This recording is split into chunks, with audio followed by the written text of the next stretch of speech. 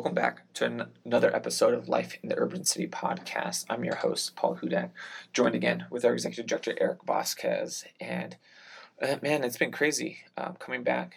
We are now in September of 2021, and school's back in session. Kids are coming to school, and it's just been kind of crazy to see what's been going on. And I really want to just jump in and talk about the effects of COVID on our kids that we're seeing on campus, and just the goods and the bads and the struggles that and issues that teachers, schools, and just youth workers are facing now.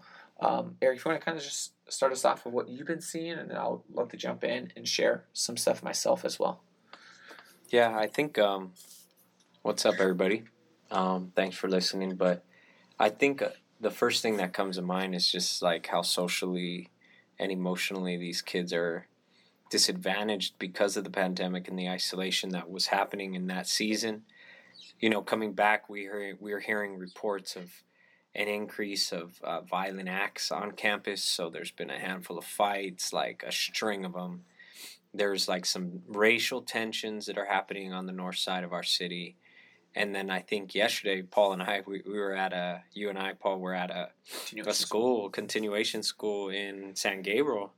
And this, like, we were attempting to talk to all these kids, and they were literally, like, staring at their phones. And not that that's new, but it was, like, an extreme expression of this. Like, they made zero eye contact. We were even talking with the teachers, and they were just sharing how kids aren't talking to each other in classes and how they really are struggling to make emotional connections with these students. And because of that, you know, their learning suffers, or I would just say their person suffers. So those are just some things. I mean, but you and I, Paul, we talked about this when we were deep in the pandemic. We knew this was going to happen, man. Yeah. We not that we were the only ones that predict it, but we knew that this was going to happen. We knew our work was going to be valuable right now in this season.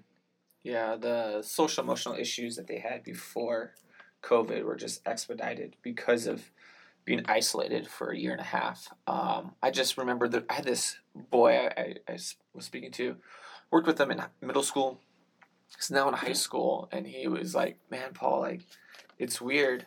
I was like, "What's weird, man?" And he's like, "Every day before school, I feel like it's not nerves." And I was like, "Is it anxiety?" He's like, "Yeah, I think it's anxiety. But, you know, before school, I have to throw up." And so I was like, "Yeah, how often does it happen?" He's like, "Dude, every day." So every day before school, this kid is feeling so anxious that he has to throw up before attending school. And he's one of many kids. I had another student, first day of school, text me, and she was like, "I ain't effing doing this. I can't do this." And like, I just had to talk her down off the ledge, and it's like, "Hey, man, like, this is your first day back in like a year and a half. Like, let's take our time. It's going to be okay." And just, yeah, man, these kids, like the struggles and the issues that they're facing, like, it's just exploding, and they don't know how to express it. And that is the scary thing, because I think, as Eric, you kind of mentioned, their way of expressing it is through violence and anger, and they not express it in a very healthy manner.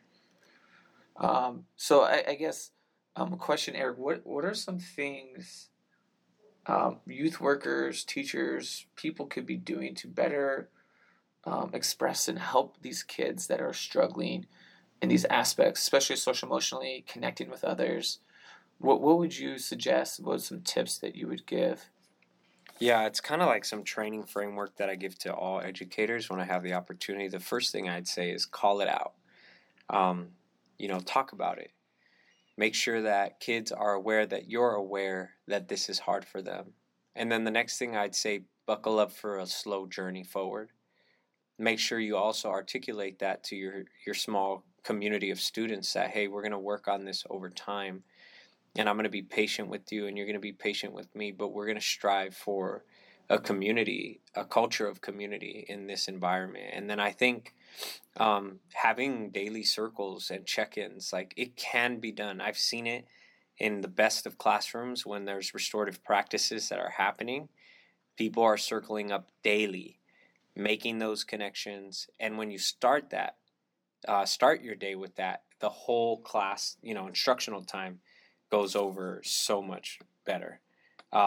So I feel like those are just some simple tips. And I think, for educators and youth workers to not take a disconnection barrier, like not take it personally, that's important. That's something that's hard because you're trying so much to connect to this child, and you're going above and beyond, and you're making sacrifices, and then there's no response on their end, so that could be a little difficult. It could be personal. You could take it that way, and then it just disrupts or interrupts all the other good, goals you may have relationally with these beautiful kids.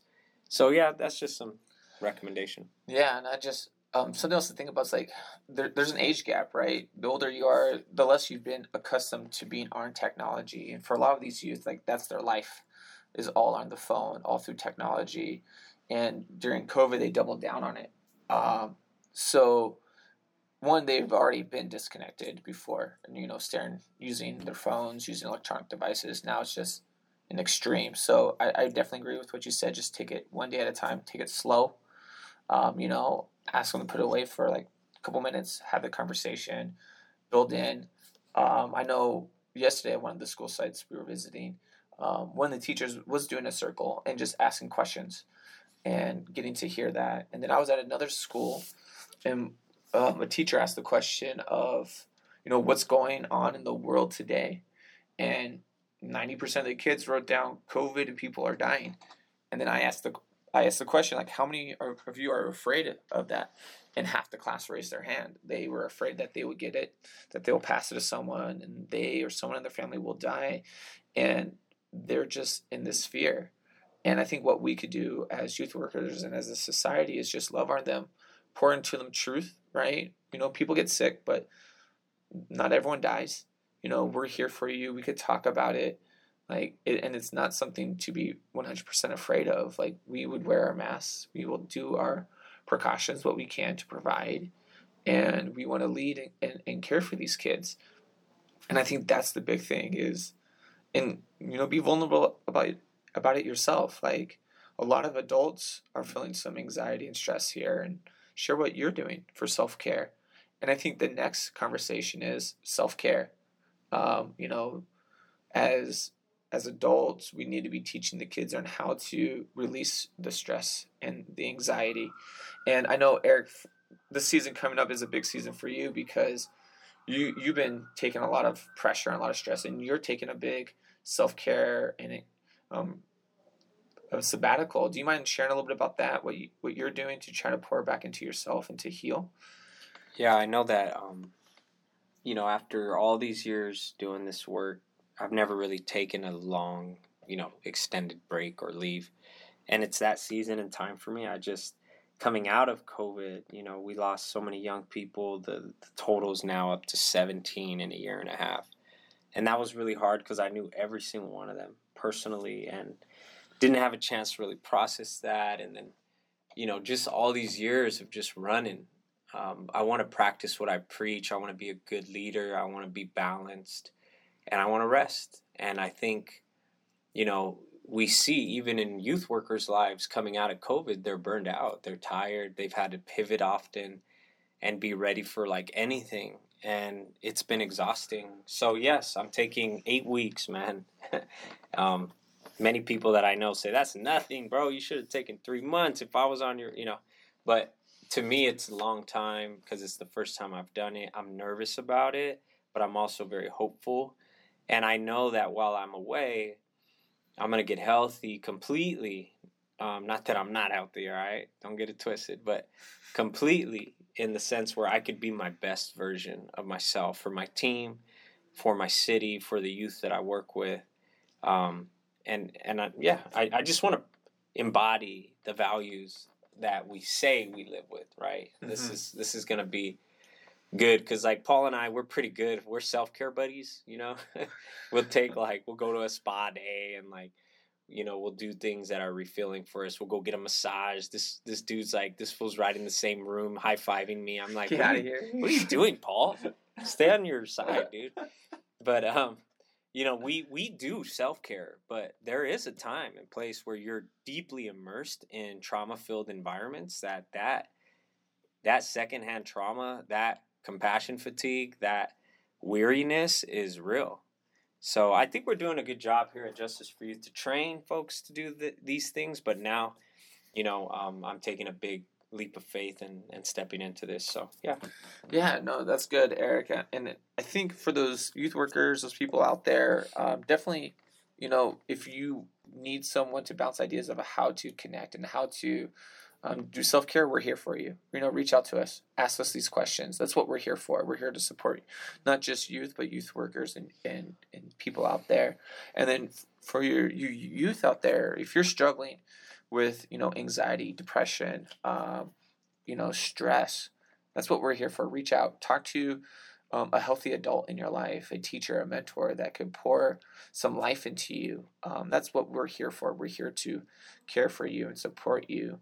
If you don't know where to reach us and find us, you can leave a review, a comment on any platform that you hear this podcast. Or you could even reach out on our social media. It's Just Us for Youth on all platforms. And our website is justusforyouth.org or ju4y.org. And that's what we're here for. We're here to care for you, important to you. And, we check in. We do these podcasts once a month. So, come in next month ready to hear what we're pouring into and talking about next. All right. Thank you, everyone, for listening for this month. Take care, and we'll check in with you guys next month. Have a good day. Bye.